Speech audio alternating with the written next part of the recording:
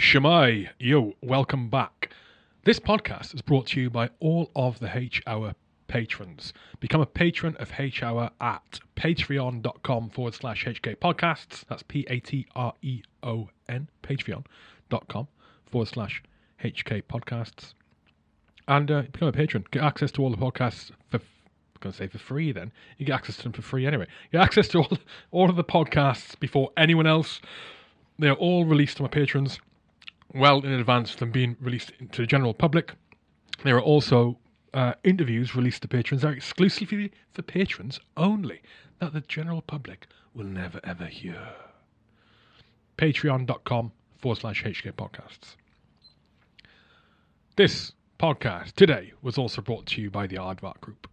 The Aardvark Group was founded in 1982 and done so with the express objective of developing a mechanical landmine clearance system which would meet the design criteria its founders considered to be the prime critical factors, namely, for the clearance of all known anti-tank and anti-personnel landmines using mechanical and manual means, and the location, identification and disposal of all munitions and unexploded ordnance. They are now established as a major player in its field, renowned for its exceptional technology and innovative propositions that have supported countless defence ministries, the humanitarian and NGO sectors, and commercial operators in theatres of war and post-conflict environments around the world. Aardvark is foremost a humanitarian organisation working to help rid the world of the most explosive remnants of war. Their technologies are uniquely developed by operators for operators and ensure that every product, system and platform conforms to the essential criteria of stability, survivability and reliability. Aardvark are headquartered in the UK, United Kingdom, with offices in the USA and the Kingdom of Saudi Arabia. The Aardvark Group develops technically innovative solutions which support a number of critical sectors. Their portfolio of solutions is extensive, with all elements fully interoperable and capable of being integrated into your existing operational platforms.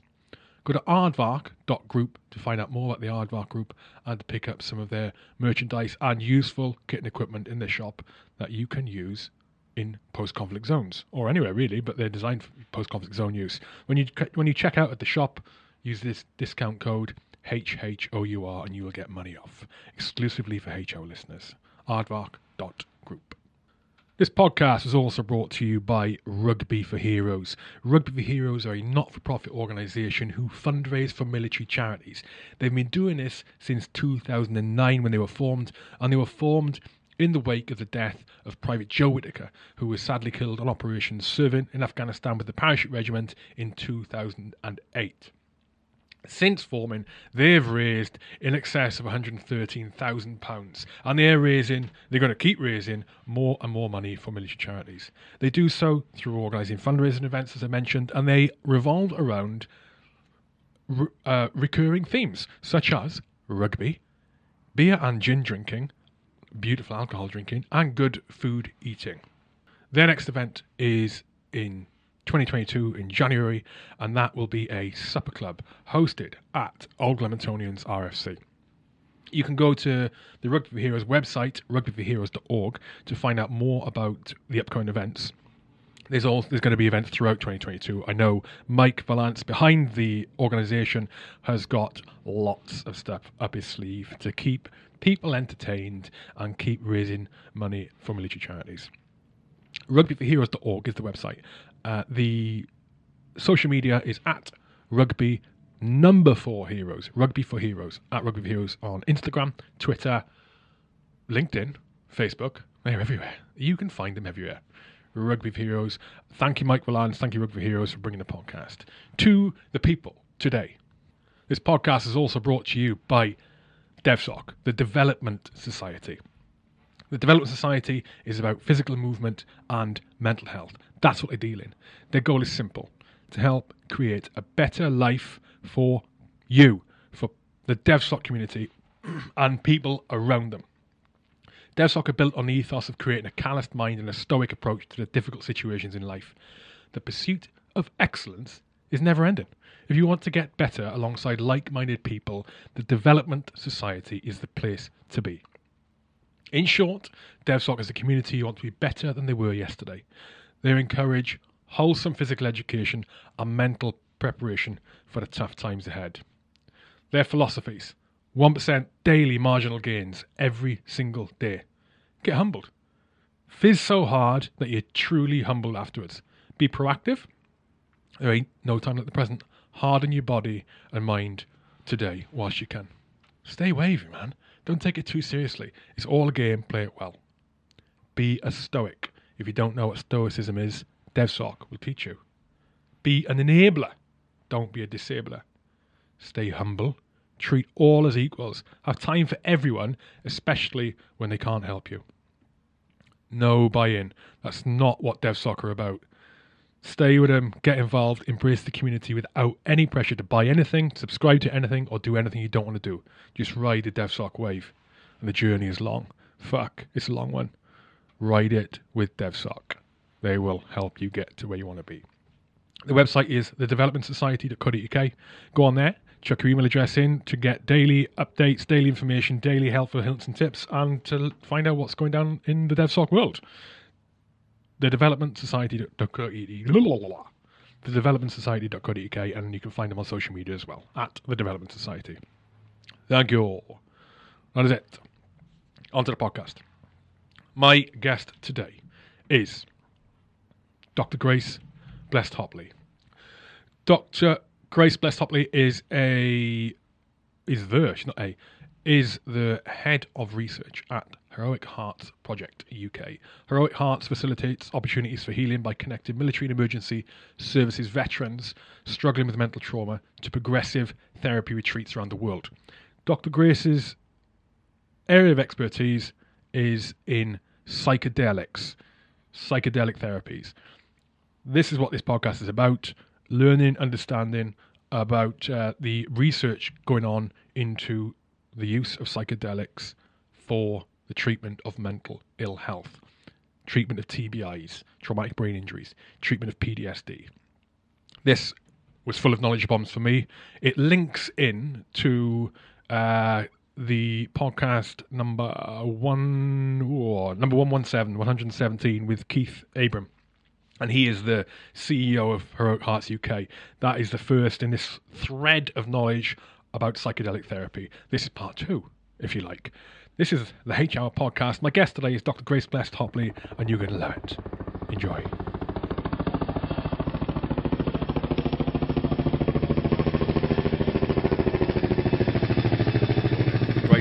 Grace Blessed-Hopley. Yeah. Absolute pleasure to have you in the studio. Very, very genuinely very excited at this one. Very happy. Had Keith Abrams on before. Mm-hmm. Keith Abrams on before.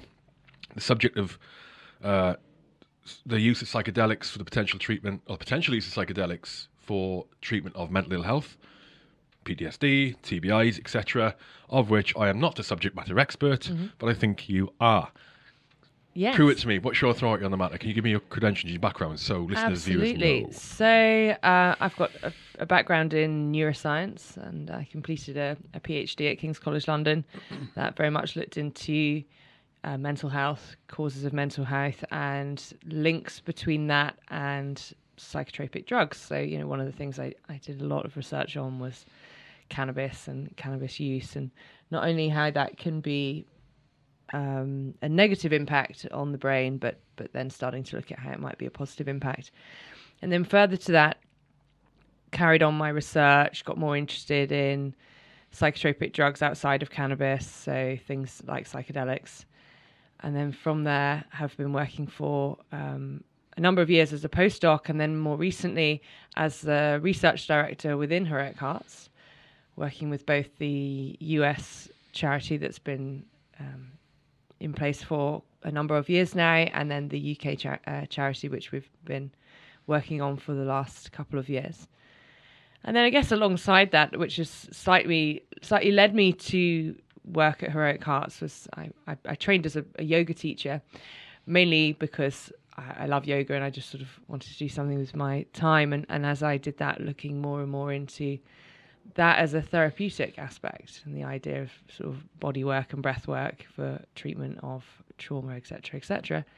And then, as you know, I'm also a member of the Reserve Armed Forces. So in the Venn diagram of life that crosses over between a neuroscientist, a yoga teacher, and an army officer, working for Heroic Hearts seemed like the perfect place for me to be. And now I basically control the research output from what we do. The primary aims of the charity, as I think have probably been previously stated, is to help veterans to find some kind of peace and healing from any mental health issues that they've suffered as a result of their service. But alongside that, we also want to champion what we are doing and make sure that what we're doing is right and what we're doing is the best practice and is helping people. And the way to do that is by doing good, meaningful research. And that's my job. Excellent. Can we nail some terminology at the minute? Right.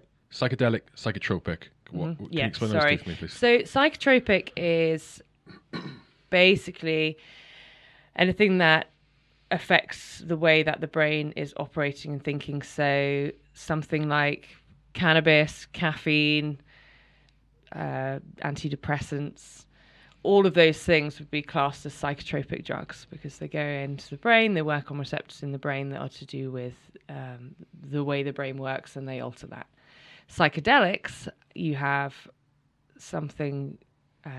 we have sort of classic psychedelics and non-classic psychedelics, but I won't bore you too much with that. But the idea of them is they mostly work on serotonin receptors in the brain. Serotonin is a neurotransmitter that deals a lot with mood and the way we feel, and they affect those areas. And in classic psychedelics, that leads to altered ways of thinking that can lead to hallucinogenic experiences. So when I say psychedelics, I think a lot of people would be more used to hearing the word hallucinogenic. So when we talk about psychedelics, just to outline what a few of them are, that's probably the easiest way to start. Classic psychedelics would be something like magic mushrooms. So psilocybin is the component of magic mushrooms that is the psychedelic part that goes into the brain, works on the serotonin receptors in a way that changes the way that your brain is working during that period of time. And then you have other things like DMT, which is part of a root in a plant that's grown in the Amazon jungle. It forms part of a drug called ayahuasca. And there's other similar ones like some in cactuses in America. And then you have slightly less classical psychedelics, which are things like MDMA. So what I guess people might know of as ecstasy, a party drug. So manufactured would be non-classic ones then? No, it's not that it's manufactured. So LSD would be a classic psychedelic, and that is manufactured, but it works in a very similar way. It's just that they don't work in such a direct manner on serotonin receptors. It's much more to do with how trippy are they, I suppose. Those that really give you full sort of hallucinogenic experiences are seen as the classic psychedelics, whereas other ones like MDMA they don't give you that hallucinogenic experience, and the way that they work is slightly more complicated. So alcohol is psychotropic then? Yes. Yeah. I didn't realise it was that broader term. Sorry, not broader term. That was a bigger scope on what could fall under being psychotropic. Okay, LSD's acid, right? Yes, that. Okay. Yeah. Okay. Where did this start? So where did in fact, I should explain. If you hear growling, if you listen to this or watching and you hear growling, it's just myself and Grace, and you can see or listen. The growling is not us; it's Grace's dog, who's also joined us in the studio and is guard keeping, manning the door, and he can use stuff outside. So it's just protecting us. It's fine. Okay. Where did it start? So where did the potential use of psychedelics for treatment of mental ill health come about? Yeah. So I guess the origins are millennia old at this point. There's very good evidence to suggest that many tribes all over the world have been using psychedelics in various different ceremonies, etc., for ritualistic reasons, sort of marking certain age milestones, or particular moments in their life. And from that has come an awful wealth of knowledge, and that continues on in places like South America within the tribes there, their use of ayahuasca. But definitely existed within Europe with something like the magic mushroom. The particular fungus that has psilocybin content grows on pretty much every continent around the globe, and so at some point it's pretty logical to believe that they have been taken by various tribes, etc. So fast forwarding that a bit, we saw the development or the discovery of LSD within the last century in sort of medicine here and in modern medicine, and that was very much seen as a medicine and was used as such. And there were studies that were done in the 60s that looked at the way that psychedelics could be used for treatment of people with trauma. But that all got shut down when they became controlled substances.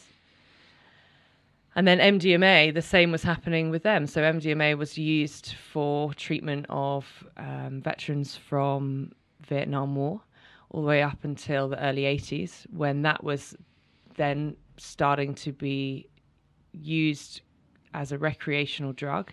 And so the powers that be saw that as a problem, and so rescheduled that to be the classified substance that it is today. So the discovery that psychedelic drugs were useful in the context of psychiatric help was originally done in the sort of 60s, 70s, 80s in studies that were perhaps a little avant-garde, but were still nonetheless decent studies. I mean, avant-garde was sort of how science worked a bit more back then. But then as a result of rescheduling, it was all completely shut down. And then in the early 2000s, we saw people say, okay, well, actually, maybe we need to dig this up again and start having a look at it. And so we started to see people using MDMA for the treatment of PTSD. It was one of the first ones that sort of came back online. And then slowly, we've seen labs around the world take back up the mantle of psychedelic drugs as useful substances for the treatment of psychiatric disorders. And we've actually been incredibly pioneering here in the UK with the people at Imperial College. So they said, okay, well, we've sort of seen these really great psychological studies, but let's actually have a look what's going on. And they, with sort of great pain, spoke with the government to be able to get the licenses to do so, and carried out studies where they put people into MRI machines. So there's something called functional magnetic resonance imaging, where you're able to look at the brain working. And they gave them LSD and psilocybin, and they put them in, had a look what was going on, and it was amazing. I would not want to be in that tunnel on acid. No, you really No wouldn't. way. No way. I think they did actually have a bit of it. I read through some of their papers, and they did actually have a bit of an issue with keeping them still, because they're just having a lovely time, and you can't be wiggling around in an MRI machine. So they then started to look, okay, well, what is this actually doing? And now we are seeing a huge return of psychedelic drug research, and that is kind of, I don't want to say exploding, but it's growing in a vast way. All over the academic world, we're seeing psychedelic research centres popping up, which is fantastic, because the more we know, the better it is. And then that's been hugely mirrored in the financial world. There's been incredible amounts of money that has been thrown into psychedelic companies that have been set up with the anticipation that what we are seeing in the early stages of drug development using psychedelics is going to translate into some monetary value for the people who do that sort of thing. So that's where it all started. That's kind of where we are now. We're now in a position where, if I just sort of outline what we know at the moment, we've had a number of clinical studies that have come through. There's a fantastic study that was released this year that was a phase 3 clinical trial using MDMA. That was... What does phase 3 mean? So what Go on. So it's like end of the sort of road drug development testing. So by the time you're at phase 3, you're using the drug in the intended population that you would use the drug for. On a trial basis? Yeah. Okay. So that was an MDMA trial in people with PTSD, and that was people with a range of different PTSD, but within that was a cohort of veterans. And in the UK? No, this was over in America, but there is actually a centre that is going to do the next part at King's College with another great charity called Supporting Wounded Veterans. And they found that this sort of using MDMA along with psychotherapy was hugely beneficial for PTSD, particularly in comparison to what treatments were currently available. And then when we turn to something like psilocybin, we've had great studies that have looked at depression, and they've tested psilocybin against, you know, your average antidepressant and found it to be more beneficial, which is great. And more of these little studies are starting to come out, and many are currently underway, and looking at not just depression but anxiety, substance use disorders, end-of-life anxiety, anorexia, and then PTSD, which is where my focus really is. Is the impact of psychedelics for psychiatric treatment and psychiatry on the psyche, is that partly because of a neurophysiological effect that they're having? Yes. As well as the psychiatric effect of, for example, a change of perspective in the way you're perceiving what's going on in your life, in whatever dramas you've got going down, right? Yeah. Yes. But then I would kind of say to you, well, what we think and perceive. I think sometimes we keep the idea of neuroscience and psychology in two separate boxes. But actually, what I really love about my job is I very much sort of sit in that intermediate bit where you try and say, well, I'm looking at the brain and it looks like this, and you're telling me you're feeling this, and trying to marry those two together. So you're right, there's definitely a neurophysiological effect of these substances, not just in the acute period that people are on the drug, but actually there seems to be this sort of after effect, which is really fascinating and amazing. But if you tie what we see from a neurophysiological effect into what we know people say that they are experiencing, it looks very much the same. So if I kind of explain that to you, when you, in a very, very simple sense, when you have something like post-traumatic stress disorder, what you end up getting is a very rigid bit of circuitry where the brain is sort of stuck thinking about, ruminating in some ways around a particular pathway, a particular thought pattern. And the way to break that rumination, to be able to think more broadly, more widely, to introduce other ideas or thought patterns in, would be what you would need to do in order to break that sort of continuous loop of thought.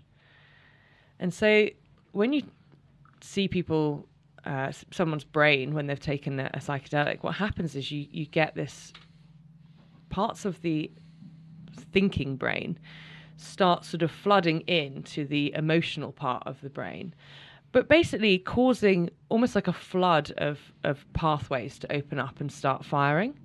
And what that does is strengthen the ability for other pathways to happen, but decreases the dominance of that pathway that is that continuous loop of thought.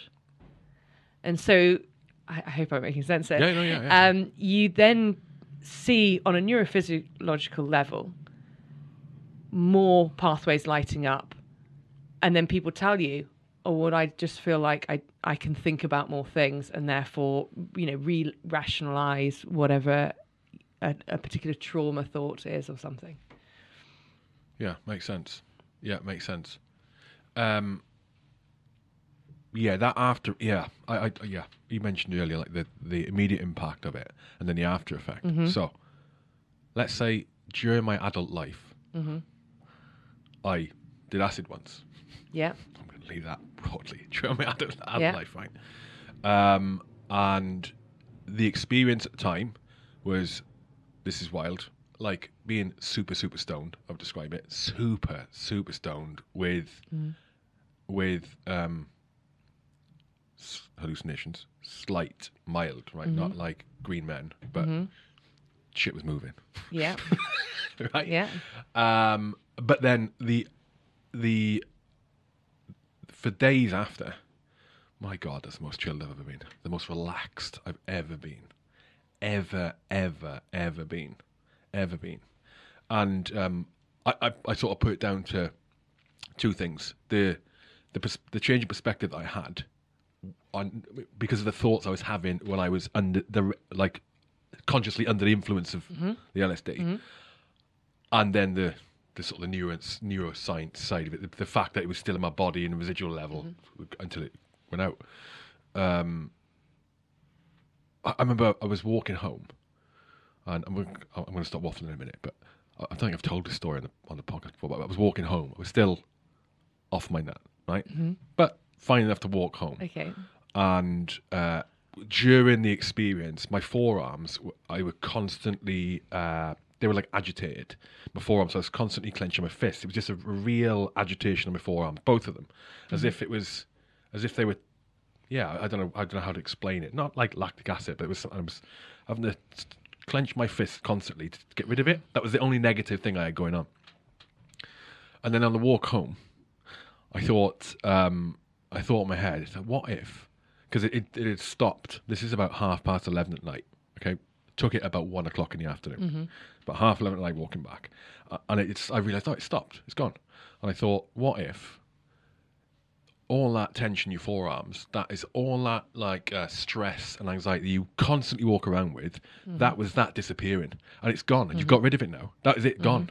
It's gone, and the acid has done that. It's gone, and I laughed at myself. I laughed hard. I was like, what are you talking about? You're still off your nut. Yeah. And then I woke up in the morning and I was chilled out. Oh my God. Maybe just by thinking that perspective change is sort of made it happen when nothing's really happened. I've just changed my thinking. Bizarre. Anyway, that's my acid trip experience. I wanted to get out there. I've done it. Go on. Well, so you sort of say, oh, well, I was just thinking that, so how could it be? But I think that we sometimes really downplay the importance of thinking and the importance of the narrative that we hold about ourselves in terms of our physical health. Look at something like the placebo effect.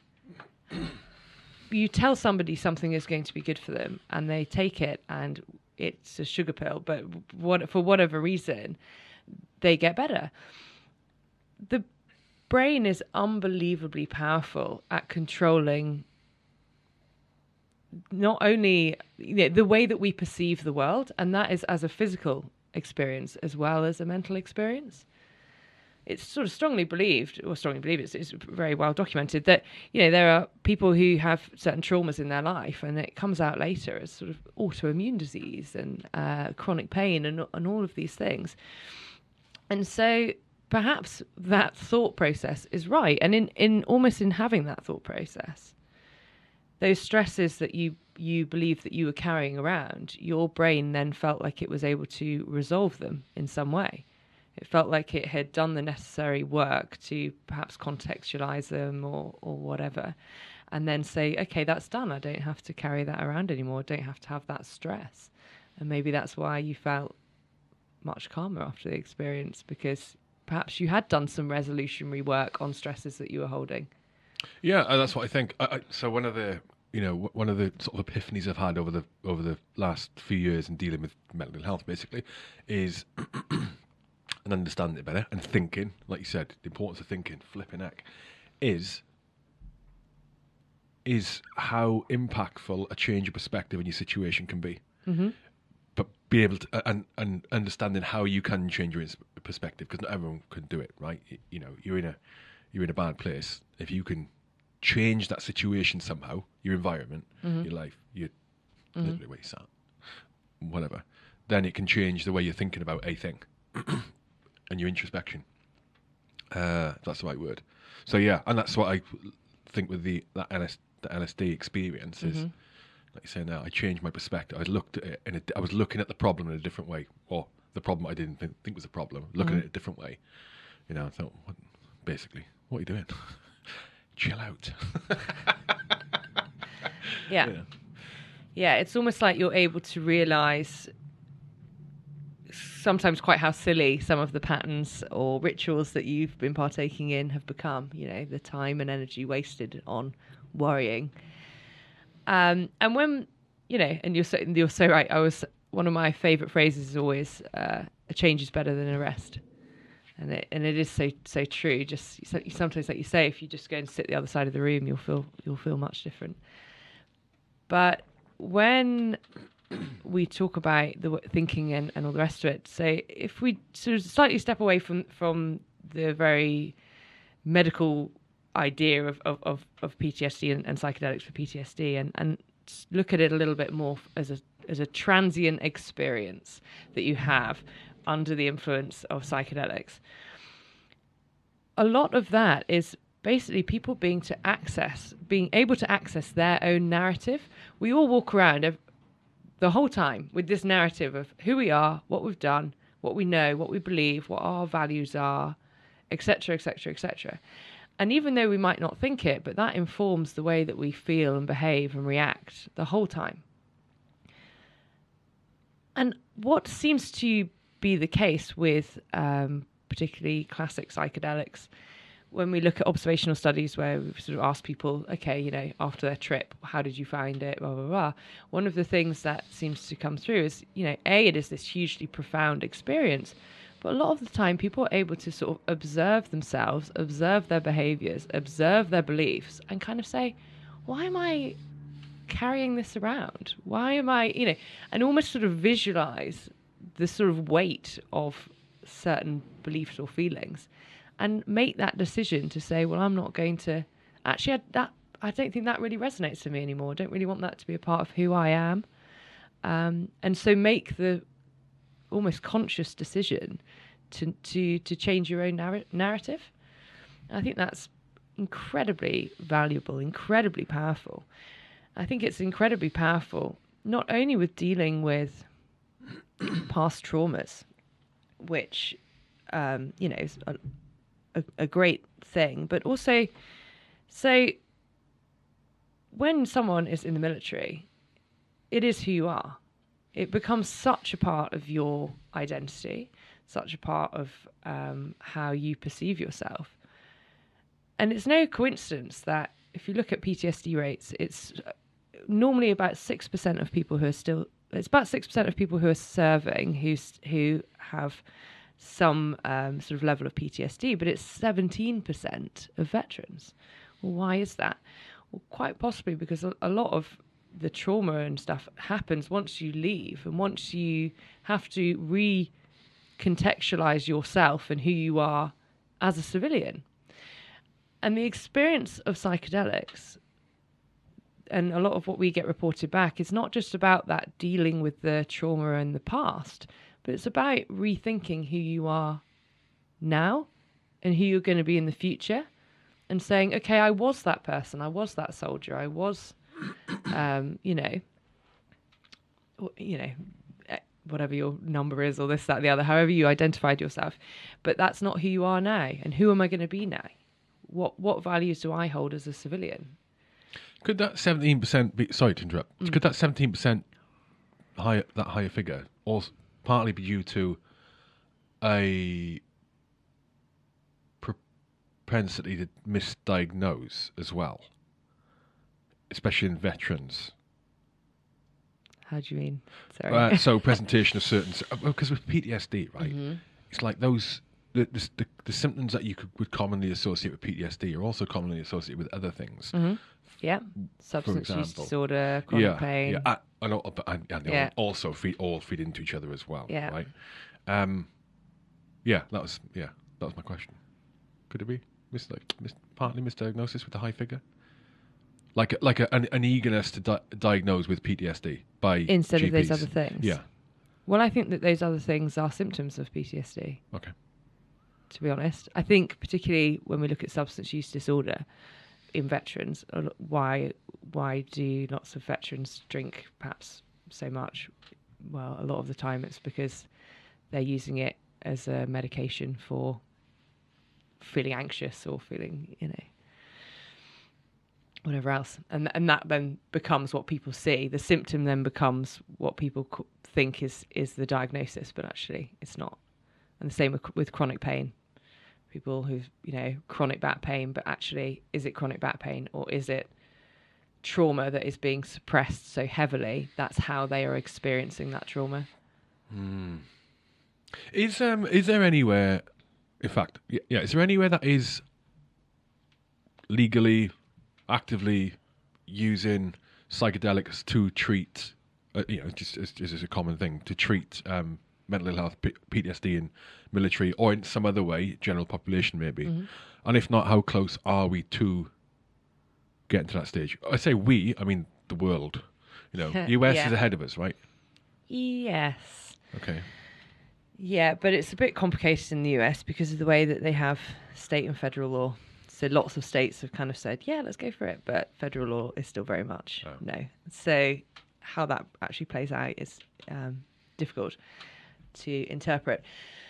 So in the Netherlands, it is legal to use psilocybin truffles, which is not, it's just a different part of the mushroom. So there are clinics there that exist for people to go to, and they can do it on a very recreational sense, or they can go there with a specific reason for what they want to find. There is a guy that we work with now, and we're going to be doing our own retreats over in the Netherlands, who is an ex-veteran himself. He held some clinics this summer just gone with some, I think they were Dutch SF guys. He's a Dutch veteran, is he? He's Dutch. Okay, Yeah, he's Dutch, and they held a couple of different retreats with some special forces guys that were incredible, and some of the reports that came out of that about how well that was received and how well the participants sort of viewed the experience was great. A lot of what we do in the American side of the charity is we send people down to Peru, to the Amazon jungle, which is where the ayahuasca ceremonies take place within the indigenous populations that live down there. And that's something as a UK charity we're now doing. So we're actually sending our first load of guys out to Peru in a couple of months' time. So those are the sort of your main two options. Jamaica, you can go and take psilocybin for mental health reasons, and that's where we're also going to be doing some retreats ourselves. As far as clinical practice within healthcare systems, Canada actually has a compassionate use case that has now seen, I believe it may be up to about 30 people go through, and that's 30 people who are sort of approaching their end of their lives with cancer and are experiencing quite horrible anxiety symptoms around that, and they can be treated with psilocybin for anxiety. Really? Which is amazing, yeah. And so that's a compassionate use case, and that's something that actually we would love to get here, for the same reasons, for people with end of life cancer anxiety. Why? But do you know what baffles me here? Yeah. Right. So they'll approve it to treat someone to make them improve their mental health at the end of their life. Yeah. How about doing it when you're in your life, when you've got loads of years to live? Madness. What are you doing? Isn't it? Exactly. Because if there's going to be a massive issue, right, surely, as in, if the worry is the risk of, we don't know what it'll do, and, well, you're quite happy to give it to someone who's immunocompromised, for example. They've got cancer. Yeah. And you're going to give it to them when every second's precious. Anyway, that's my rant. Well, you see my point? It's madness. Absolutely. It is. And it's quite, it's a start, and it's great because for those people, they then actually, the reports that come out of that are that those people find real calmness, peace, and purpose and meaning to the end of their lives. Are they microdosing, or are they getting No. off the nut? I don't think we call it getting off the nut. Sorry. They're macro doses, as we would call it. So having not a hallucinogenic experience is not quite how I'd like to describe it, but they're having an experience, a transient experience with it, and they find that very meaningful and often able to put some sense into the experience that they're having and what the end of their life might mean to them. And that's fantastic, right? That is, yeah. I think that's one thing we would do an awful lot better, that having a good death is much better than having a long life at times. Ooh, I need to think that one through. Yeah. I think sometimes we force people to live into their sort of 90s as these rather unfunctioning beings, and are they really living? Whereas actually, I think it would be better if we perhaps stopped eking out every last drop of breath from people and instead let them sort of live out the last few days of their lives in a more meaningful manner. Maybe, but that's... Why do the indigenous tribes use ayahuasca? Why are they doing it? Are they able to provide like reasoning for it, or is it just simply tradition that they do it? So a lot of it's in a religious context for them. So it's part of their ceremonial aspects of their religion, and a lot of the times it's not actually the people, as it were, that take the drug. It's the shamans. So they have, sort of slightly witch doctor-y-esque people within their populations, and they often take the drug to contact the spirit world. But I'm majorly generalising here. Obviously, between different tribes, they've got different reasons that they do it. And it's not, for me, it is about bringing these medicines to use for us, and not just taking their culture and saying, "Oh, let's all go to the jungle." For me, it's about creating protocols that work within our lives and the way that we want to treat people. But largely for ceremonial, spiritual reasons is why they take it. So in the trials, in the States, like they've been done, and Netherlands, what is it showing? So what's in fact, first question is, what does the treatment look like for PTSD treatment? What does it look like, and what is it showing results wise? So the treatment that exists at the moment, I suppose, is most fully formed would be the MDMA protocol. So I'm going to slightly approximate on this because I can't fully remember it 100% off the top of my head, but basically what it looks like is psychotherapy, where you go in and you have over sort of 10 weeks, 10 sessions of psychotherapy. But on 2 of those sessions, it'll be 8 hours long, and you'll take MDMA and you'll sit there with a psychotherapist. And what MDMA effectively does to the brain is it increases sort of oxytocin levels, so that drug that makes you love everyone and feel kind of connected. So it increases that, but it has almost an effect where it reduces the reactivity of the amygdala, which is the part of so it's the fire alarm in the brain, the fear response. And so what it does is it allows people with PTSD to go in there. They already have a bond with their therapist because they've done sessions beforehand, not on the drug, talking about sort of problems they've had, what they perhaps would like to address. And then they take the drug and they're able to effectively just talk and access the traumas without the fear response kicking in. That's one of the major problems that people have with PTSD, right? When people start to look back on their experiences, look back on what the traumas were, the parts of the emotional part of the brain starts kicking off, starts making you have a physiological response. You start sweating and your heart rate goes up, and you have a response like you're still there in that moment. When you take MDMA, what seems to happen is you kind of take that fear response away from it, and it allows you to then access the trauma much more easily, start to put words to it, start to really explain what happened. And within that, you then start to resolve it. You start to contextualize what went on, think about yourself within that trauma, perhaps reconnect with yourself at that time and within that trauma. And then following that, they then have more sessions not on the drug. And what's reported is in those sessions post the drug, they are having spoken about the trauma on the drug. They can then go back and talk about the trauma again and not have the physiological response. Having gone in there and done the work on the drug whilst, the fire alarm's turned down or unclipped or however else you want to think about it, you can then go back and readdress that and really do some amazing therapy work. So that's what exists currently. And as I previously mentioned, they're going to do another round of those trials. And we, fingers crossed, are going to have that happening in the UK alongside supporting wounded veterans.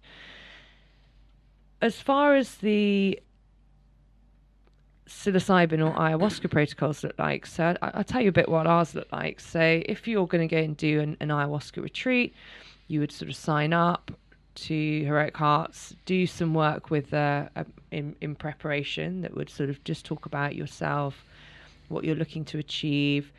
Also just looking a little bit at your lifestyle, about exercise, what are you eating, all these things are really important to our mental health. And then you go out, spend 3 or 4 days out on a retreat, during which you would take part in an ayahuasca ceremony. And then you would come back from that and then connect with an integration therapist. So whilst you're sort of there having the experience of a psychedelic, possibly all these odd things, like you described, some thoughts that at the time feel completely mad or disconnected or maybe not relevant.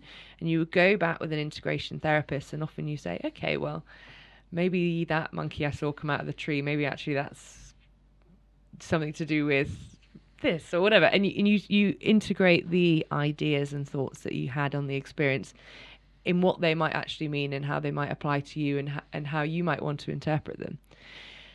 When we come to the thing I'm really excited about, which is our psilocybin protocol, that's going to be in Jamaica and the Netherlands.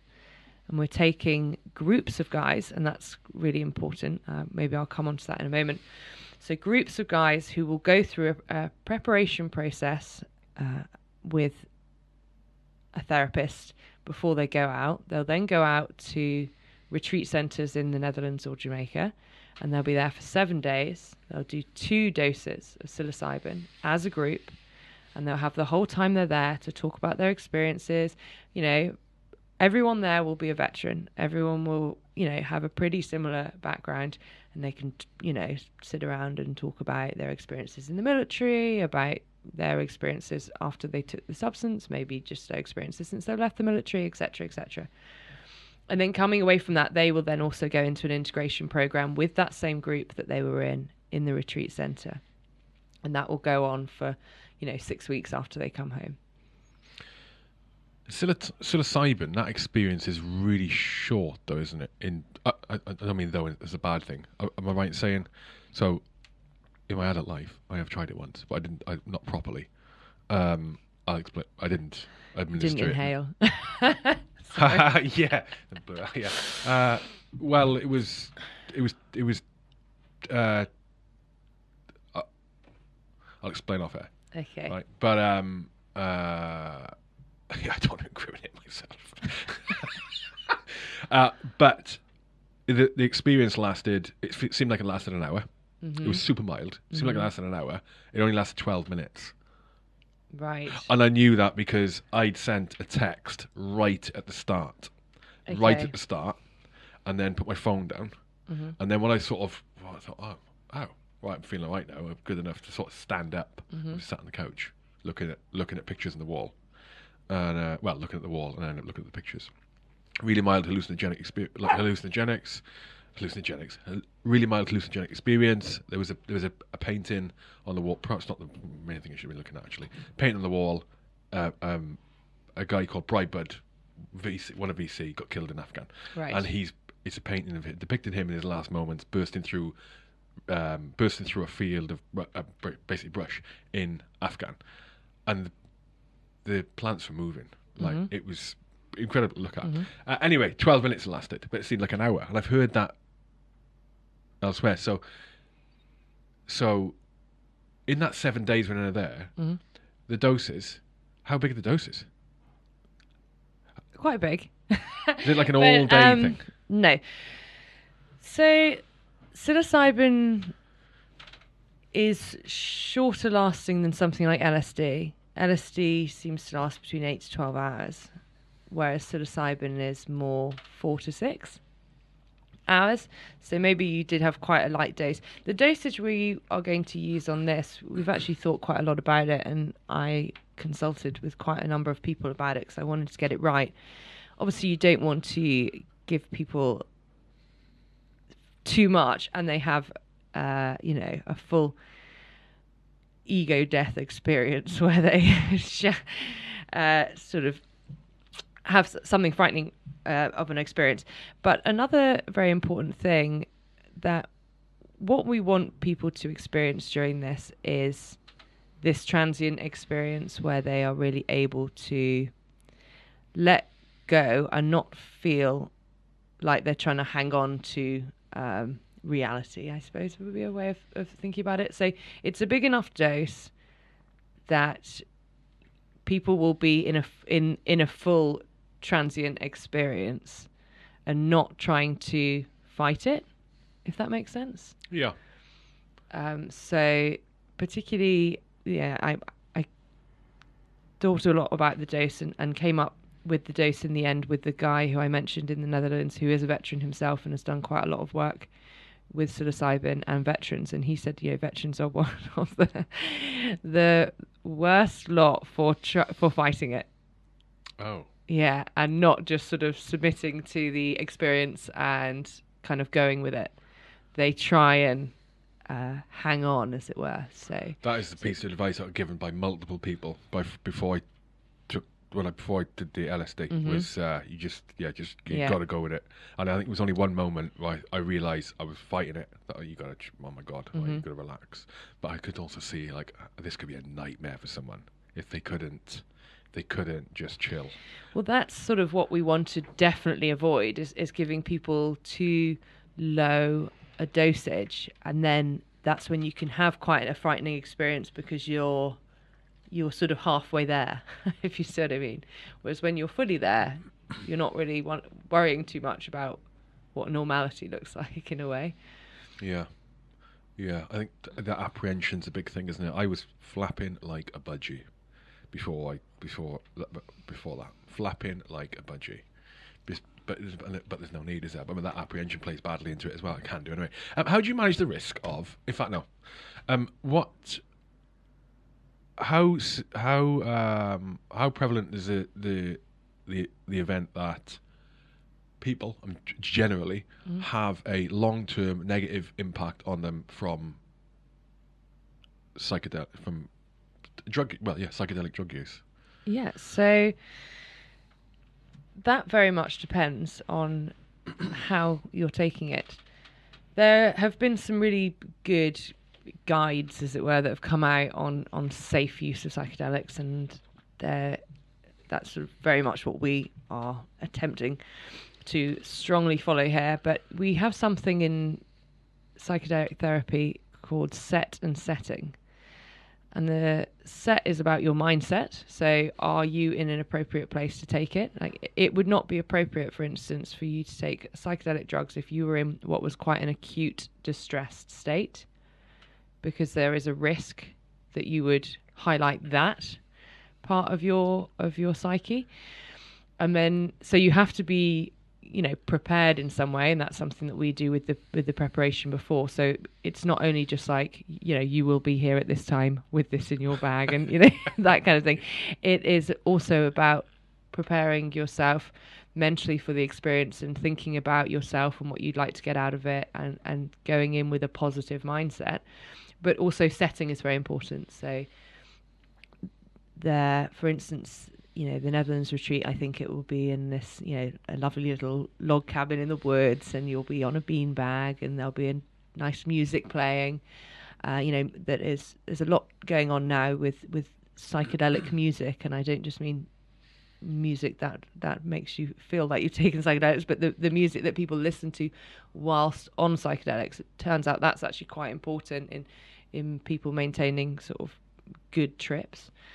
So there's that aspect to making sure, doing everything you can to mitigate the fact that somebody would have a bad trip. But then if you look at the idea of bad trip, sometimes difficult things happen to people when they're on psychedelics, and lots of people who absolutely swear by psychedelic therapy will all tell you about a trip they had that was very difficult. But sometimes that difficult trip is what you need. What you experienced and what you learn in that difficult time was actually what you needed to face and needed to experience. I know that's something Keith very much speaks about when I've spoken to him about how he found sort of healing through psychedelic use. Is the idea that this is not designed to be a recreational fun weekend. This is designed to be a piece of therapy to help you. And unfortunately, sometimes therapy is confronting things that are uncomfortable. And that's why you're there, right? Because you want to confront those things, because you want to be able to not deal with them because you're either hiding them from yourself or you're trying to get through life with them in the way.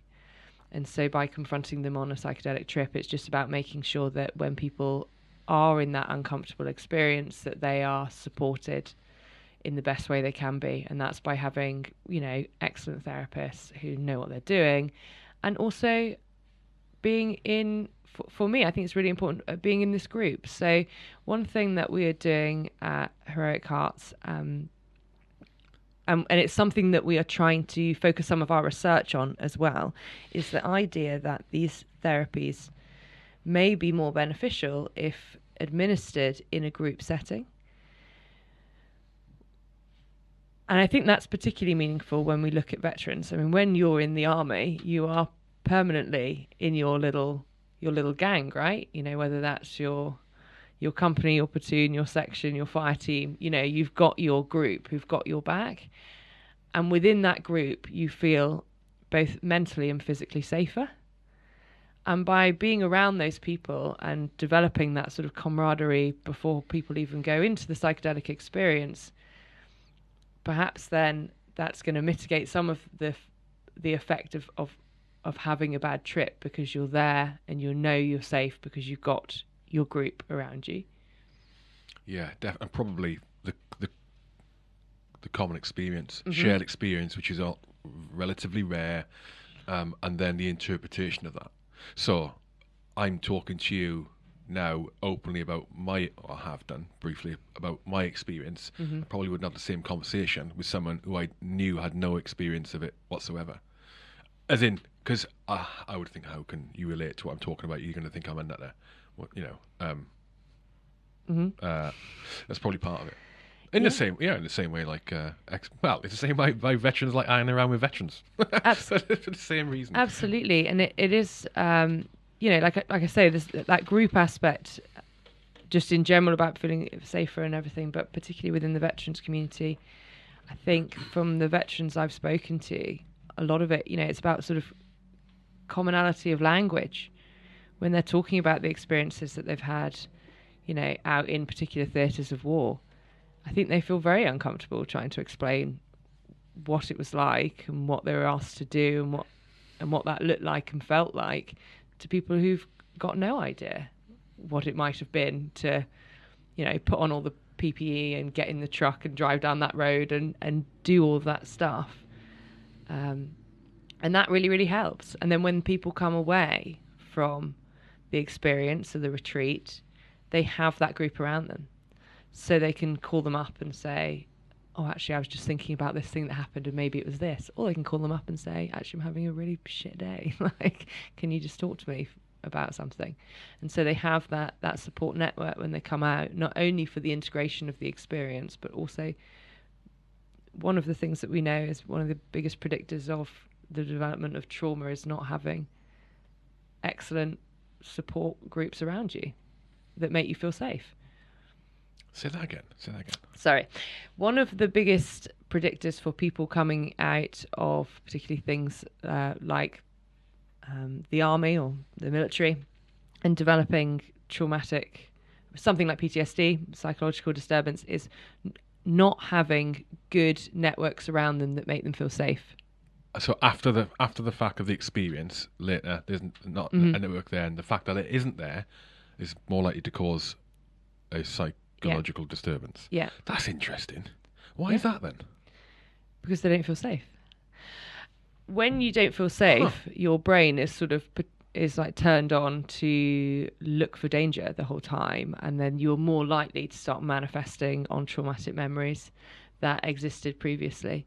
Whereas if you come out of the military and go and you have a really supportive network around you, then you're more likely to observe the traumatic memories you had in the context of you being safe now. That is fascinating. I've never heard of that before. That is makes perfect sense, mate. Yeah. That is fascinating. Yeah. That is fascinating. Yeah, makes a lot of sense. A lot of ex-military struggle when they leave because they haven't got a clue what world they're in. They don't have a clue. It's completely alien to them, as it was for me. I really had a bad time with it. And I'm not now, because I understand my place in the world now. You know, I'm in a job I enjoy, as an example, and partly plays into why I'm a lot better than what I was. I think that's fascinating. Yeah, interesting. Yeah, it's definitely, you know, why we need to have better, and the military is looking into it. You know, why we need to have better management of people as they leave. And that's not just about their mental health. That's about their careers. It's about their housing. It's about their, you know, welfare in terms of relationships with their families, etc., etc. They need to be supported because those end up being triggers for, you know, PTSD. What's stifling the progress forward in the UK for this kind of research, one, and then rolling out treatment, two, making it a bona fide piece of support for people? Well, it's still very much a controlled substance in the UK. It's if you... Are you talking about MDMA here? MDMA, psilocybin, Yep.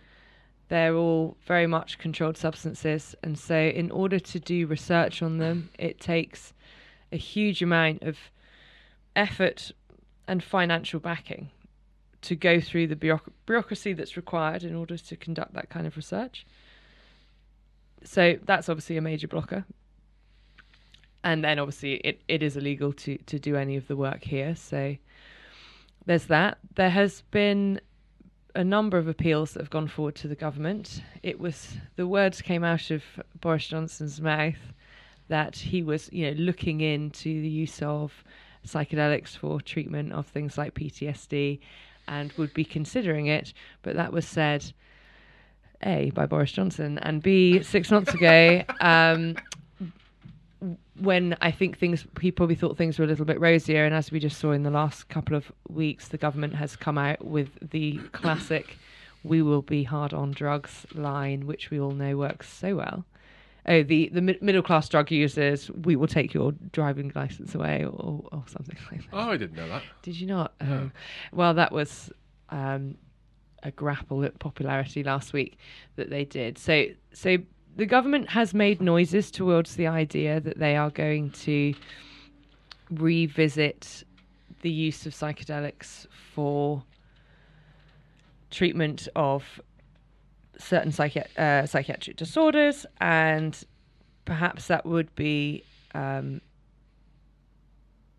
something that would have been more likely, but I've got a feeling it might have just got kicked into the long grass. So we would need that to be relooked at. What we want is increase in availability to researchers to be able to use this stuff, and then a look at perhaps something like a compassionate use like they have in Canada for anxiety, with something like maybe a veterans population in the UK. If we could say, okay, well, if we can prove this stuff works, if we can complete our studies out in the Netherlands and Jamaica and come forward with all of the stuff that's coming out clinically and say to you, we've got a protocol that works, and show you the figures on the number of veterans in this country who are unfortunately taking their own lives or on huge amounts of substances that mean that they're, existing, they're not really living, because they're trying to manage the symptomology of PTSD.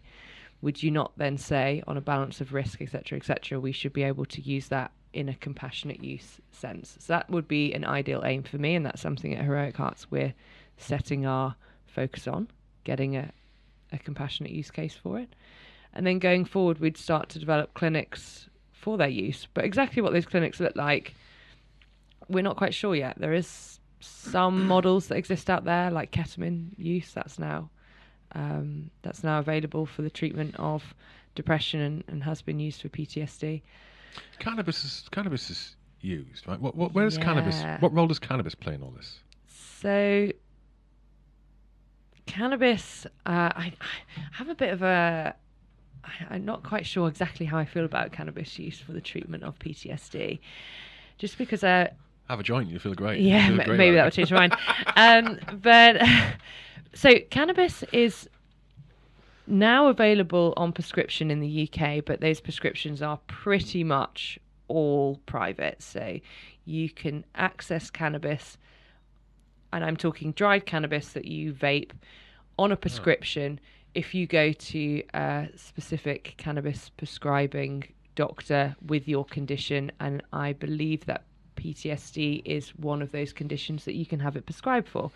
The argument for its use there is that cannabis is of a particular strain and therefore composition that mean it's not the kind of stuff that you would get off the street that is made to be bang for your buck. So it's got really high amounts of THC, the main psychoactive component of cannabis, but very low amounts of CBD, which is the sort of moderating effect in cannabis.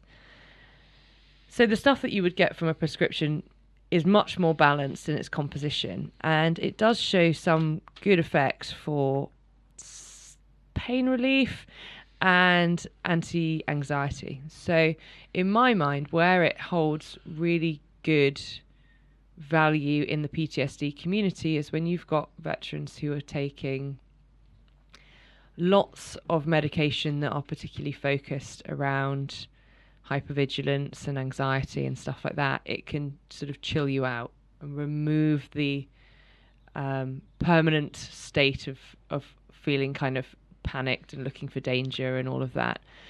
But I wouldn't like to think of it as an end point where you say, okay, well, you're just going to take cannabis every day for the rest of your life. I think it works as a very good stepping stone between being traditionally pharmacologically medicated to then looking for proper healing, proper finding peace, proper, being better. I think we have a bit of an issue with mental health, is that we just think we just stabilize people, we don't get them better. And where psychedelics play a part is that they are that stepping stone for people to get better.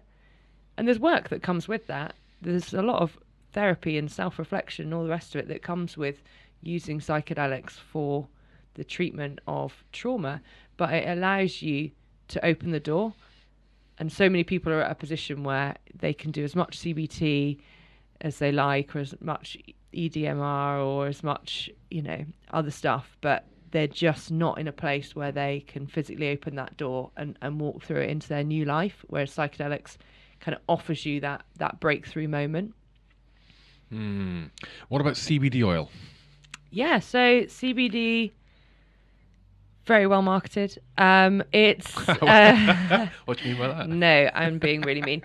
So from what we know at the moment with CBD, it shows great promise, and there is a lot of good evidence to suggest it is useful in a number of applications, but not quite as many as Holland and Barrett perhaps would have you believe.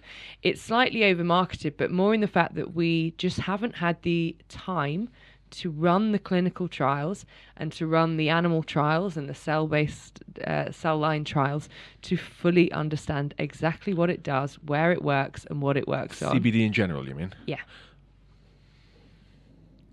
Don't get me wrong, it's got great evidence, and if it works for you, brilliant, go for it. And there's good evidence behind the fact that it works as an antipsychotic and potentially good for addiction, and also as an anti-anxiety medication.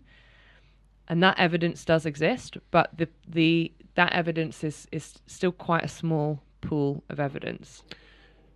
Do you know if the CBD and CBD oil is as bioavailable as it is when you smoke weed, or not? Are you aware or not? No. Oh, that's fine. No, that's fine. No, I'm afraid. Because you get varying percentages, don't you? Yeah. Okay. All right. That's fine. Okay. I was going to ask you a question then. Oh, come on, you. Oh, back to your point about the willingness to medicate to maintain a sustainable mental or physical state, as opposed to working towards improving it. Is really important. It's something that I've completely changed my opinion on over the last few years, especially when it comes to mental ill health. And I've talked previously about this a penny drop moment I had with a therapist. While I did this course of therapy while I was doing the podcast. I think it was in the first year or the second year doing the podcast. I actually had him on, the therapist on then later, Dirk. Anyway, he said something that I don't agree with now. But the penny drop moment was, he said that have you ever considered that who you are now, that's who you are. So what you are now, it's who you are. Yeah. And that trying to put yourself to where what you were mentally capable of, then no, this is who you are now. So you kind of have to accept it. He didn't say you have to accept it. That's who you are now. Yeah. He suggested that to me.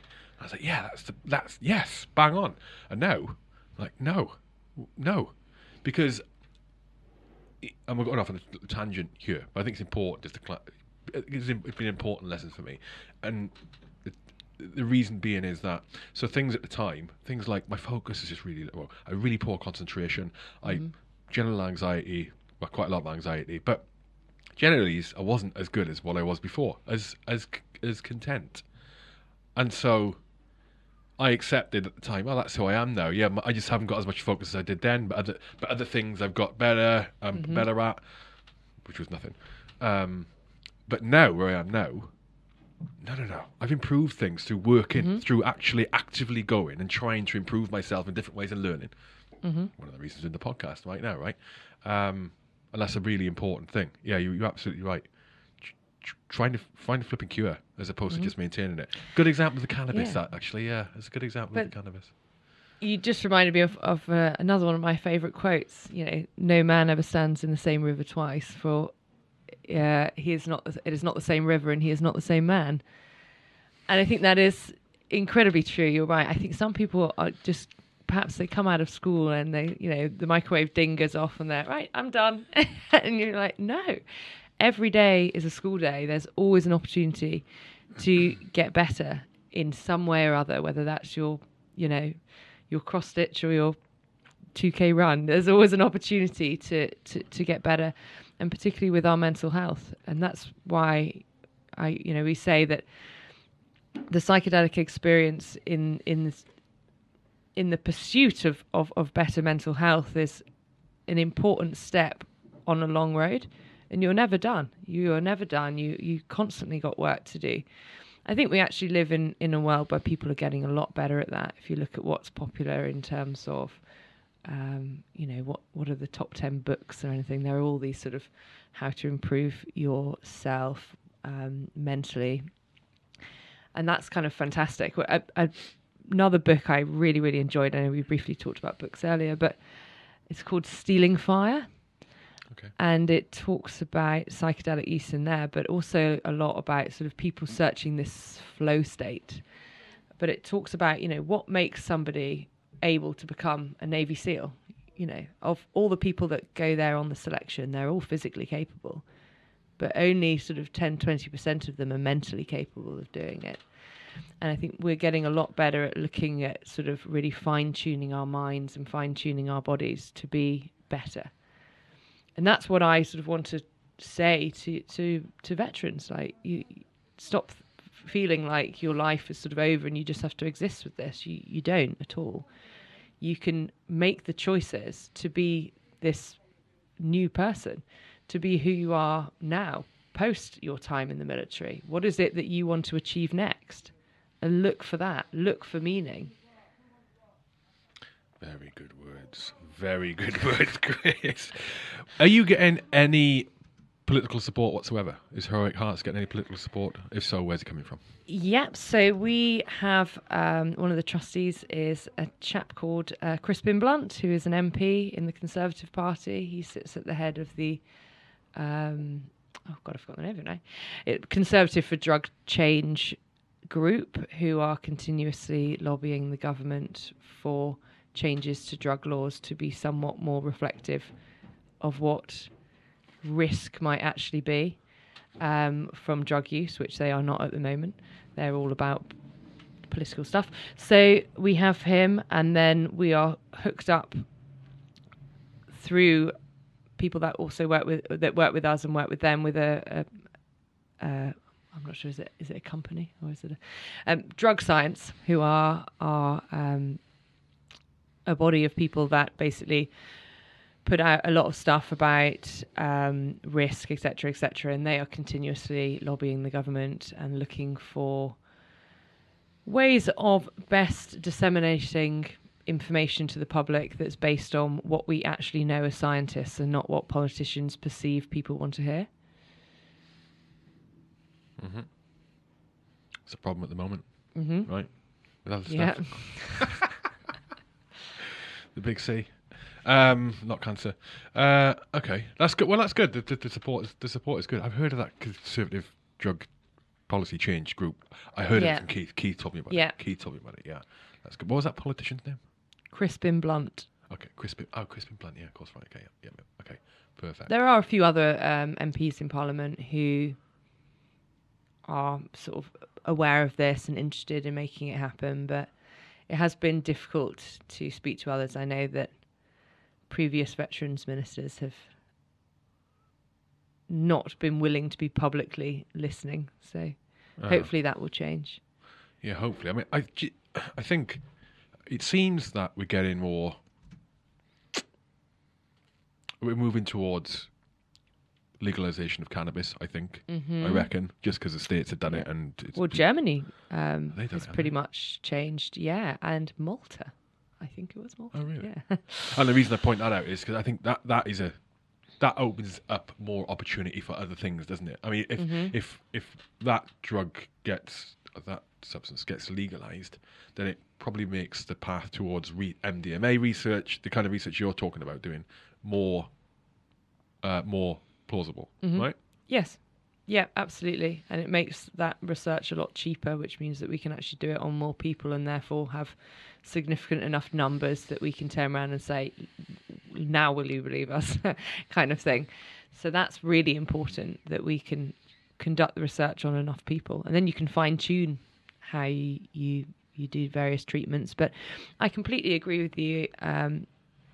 I guess some people might see cannabis as the thin end of the wedge, but maybe that's a necessary wedge that we need to look at. So as we move towards using that more, the psyche of the general public is, drugs are drugs, which as a neuroscientist is a bit silly, really, because that's like saying food is food and comparing a McDonald's burger to a lettuce. Like they're quite different things.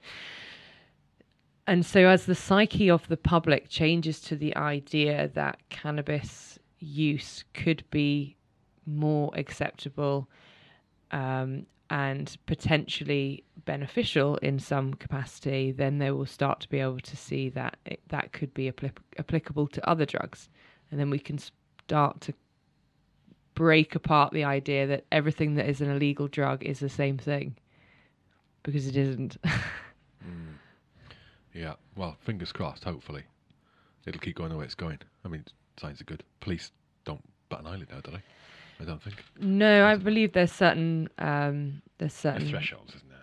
Yeah, there's if you are quite clearly out there doing majorly criminal drug dealing, then you probably get pulled in, but that's for many other reasons. Whereas if you're just walking down the road with some cannabis in your pocket, I believe a few different police departments have said that they would turn a blind eye to that, rightly or wrongly. That's up to you what you think about that, whether the law is the law. I think another place that we have to start looking at, and it's a really, really difficult one, is having this conversation with the military and what they think about this. We all know what the line is. The line is zero tolerance. You will lose your career on your first offence. And I can completely understand why they take that stance in some sense, but then you look at how much alcohol gets consumed on base. In, the state of people in a mess sometimes, and you think, hang on, I think I'd rather these people had all just smoked a joint than drank a bottle of port or whatever else. And so maybe, trying to start a conversation with the military that's a little bit more sensible about all substance use. If I had the choice, I absolutely agree. If I had the choice, if I had the choice between keeping alcohol legal or legalizing weed, but legalizing cannabis, right? But at the cost of losing alcohol and making that illegal, I'd take the cannabis every single time for the points you just made. You will not see someone, and this isn't the legalized cannabis podcast, right? We're not talking about that, but it's a really good observation you brought up. I mean, with the military, the problem there is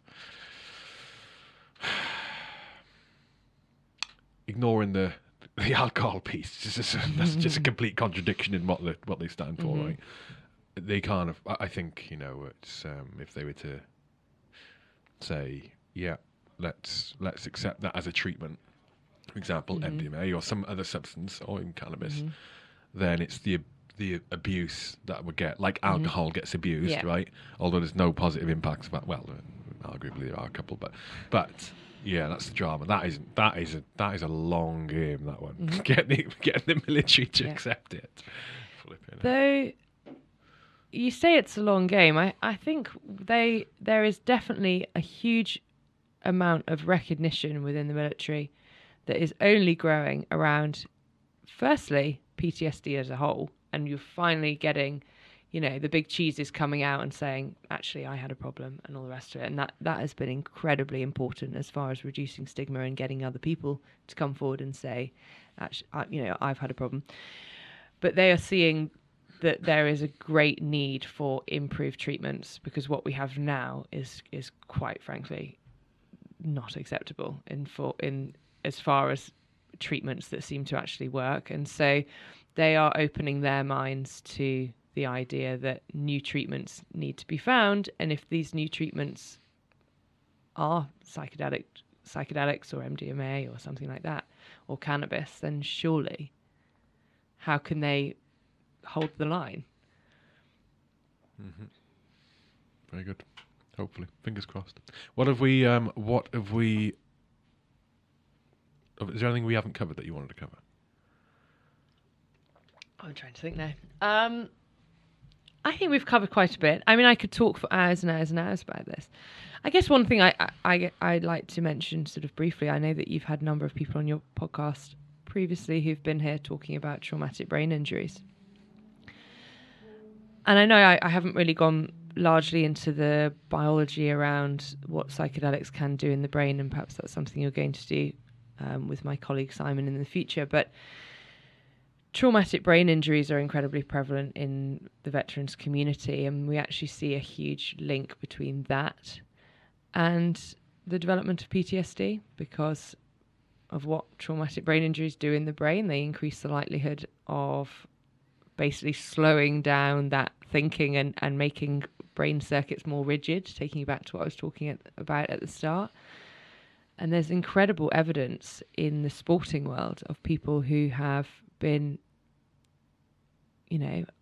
at death's door in the way that they were very strongly deciding how they were going to take their own lives. And they've then turned to psychedelics and managed to turn that completely around. And on looking at images of their brain and looking at how their brain functions as well as other biological markers, have seen great improvements. So not only are these psychedelics sort of helping on a psychological perspective, but we're seeing really amazing evidence from a biological perspective. They may be not only helping you rewire your brain to help with mental illness, but to help with physical illness as well. And so I think that's something we're going to see an awful lot more coming from the psychedelic research community, is people looking into that. And I think that will be incredible, because that doesn't just help the veterans community, that helps the sporting community and anybody else who is unfortunate enough to be in an accident that can be, unfortunately, completely life-changing. Yeah, that's a really good point. Yeah. You got we've been talking the entire podcast about reparation, repairing problems, when, as you quite rightly pointed out, there's opportunity here to improve a mental state or a physical state, which may actually be, well, especially in a mental state, might be all right, but you can improve it. It's the same way I look at sort of mental health tools to impact your mental health now. Like you mentioned, yoga, meditation, getting outside, sitting down, chilling, giving your brain opportunity to get its own space. I have in the past been exposed to those to repair myself mentally. I now use those to prepare myself when I need to, right? But also to put my brain into a state of optimum performance when I need it to be there. Exam, course, difficult meeting, potential conflict with a family member. It's a really good point you mentioned. That is going to be for another podcast. You were more than well. I really enjoyed it today. You said you can speak for hours about it, and I would listen for hours. So we should do this again, definitely. Absolutely. And we've got Simon's coming on. Yeah, as well. So it's been a pleasure, Grace. Yeah, it's been absolutely wonderful. I would love to come back. Hopefully, we are going to, COVID permitting, we are going to complete our initial study using psilocybin for the treatment of veterans who've got psychological disturbances and a history of traumatic brain injuries. And I'd love to come back and discuss how that went. Is that early next year? Hopefully so. Fingers crossed. Okay. Yeah. How do people get hold of you, and how do people follow Heroic Hearts? So Heroic Hearts and Heroic Hearts UK both have their own websites and Instagram. No, they don't have Instagram, I don't think. Twitter, etc., etc. So please look them up online. If you want to follow me, I have a Twitter, I think Dr. Bless Topley, where I sort of try and spread the odd pearl of wisdom when I come across it. And generally just support us. And even if that doesn't look, like traditional support, what we really want is to start a conversation in the veterans community about, have you heard about this? And getting people to perhaps consider this as a potential treatment for themselves. What we want to see and what the whole organisation is about having an improved life for people post-military service. Very good. And thank you. Thank you for what you're doing. Heroic Hearts too, very, very important work, and obviously going to be very beneficial. Cool. Hopefully. Thank you, Chris. Thank you.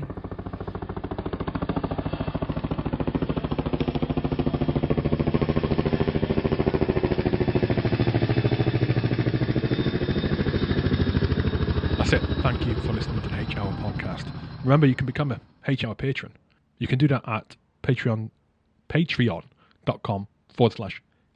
podcasts. Easy. Go and become a patron. Get access to all the podcasts before anyone else, and get opportunities to ask guests exclusive questions yourself, and all manner of exciting and wonderful things. This podcast was also brought to you today by the Aardvark Group. Founded in 1982, Aardvark has established themselves as a major player in its field, renowned for exceptional technology and innovative propositions that have supported countless defence ministries, the humanitarian and NGO sectors, and commercial operators in theatres of war and post-conflict environments around the world. They've also got a shop on their website where, if you are one of these people, and there are lots of us out there, especially with a military background, that works in a post-conflict zone, hostile environment, Aardvark's got a shop where you can get kit from there that may be of use to you on the ground where you are working. Aardvark.group is the website. When you check out, put in the discount code HHOUR exclusively for HR listeners, and you will get a discount. HHOUR. This podcast was also brought to you today by Rugby for Heroes, a not-for-profit organisation formed in 2009 in the wake of the death of Private Joe Whitaker, who was sadly killed on operations in 2008, serving with the Parachute Regiment in Afghanistan on Operation Herrick. Rugby for Heroes fundraise for military charities. That's what they do. They organise incredible events to raise incredible amounts of money, revolving around rugby, beer, gin, good food, good people. They've raised over £113,000 now for military charities, and they intend to raise much more. Rugbyforheroes.org is their website, and on social media, go to @rugby4heroes. Instagram, Twitter, LinkedIn, Facebook, @rugby4heroes. This podcast was also brought to you by the Development Society, DevSoc for short. DevSoc are high quality. They don't settle for second best. They only ship items that they are 100% happy with. Shortcuts are not an option for DevSoc. They have fanatical attention to detail, unrivaled customer service, and a strong moral compass. That is what guides them. They take the time, but they do it properly. Slow is smooth. Smooth is fast, as they say. They're a tight-knit community who want to be better than they were yesterday. They exist for you. No matter where you are in life, they've got you six. It's a long road. Ride it with DevSoc. Join their secret Slack community. I say secret, I've given the game away now. Slack community for all of the accountability. You just need to ask them about it, and you will be added to the list. To the list, you'll be added to the community. Go on to their website, thedevelopmentsociety.co.uk, and enter your email address to sign up for the newsletter. Yeah, at the bottom. Sign up for the Daily Ways newsletter, enter your email address, and you'll get all the gen. You get all the info. That's it. Thank you, DevSoc, for bringing the podcast. Thank you, all my sponsors, for bringing the podcast to the world. I hope you enjoyed it. Don't forget, you can become a HR patron, become a legend, basically, and you can also watch this on YouTube. The podcast is also on YouTube, okay? It's not just audio, there's also a video version. Just search for the HR podcast. Man, that's it. Till next time, out.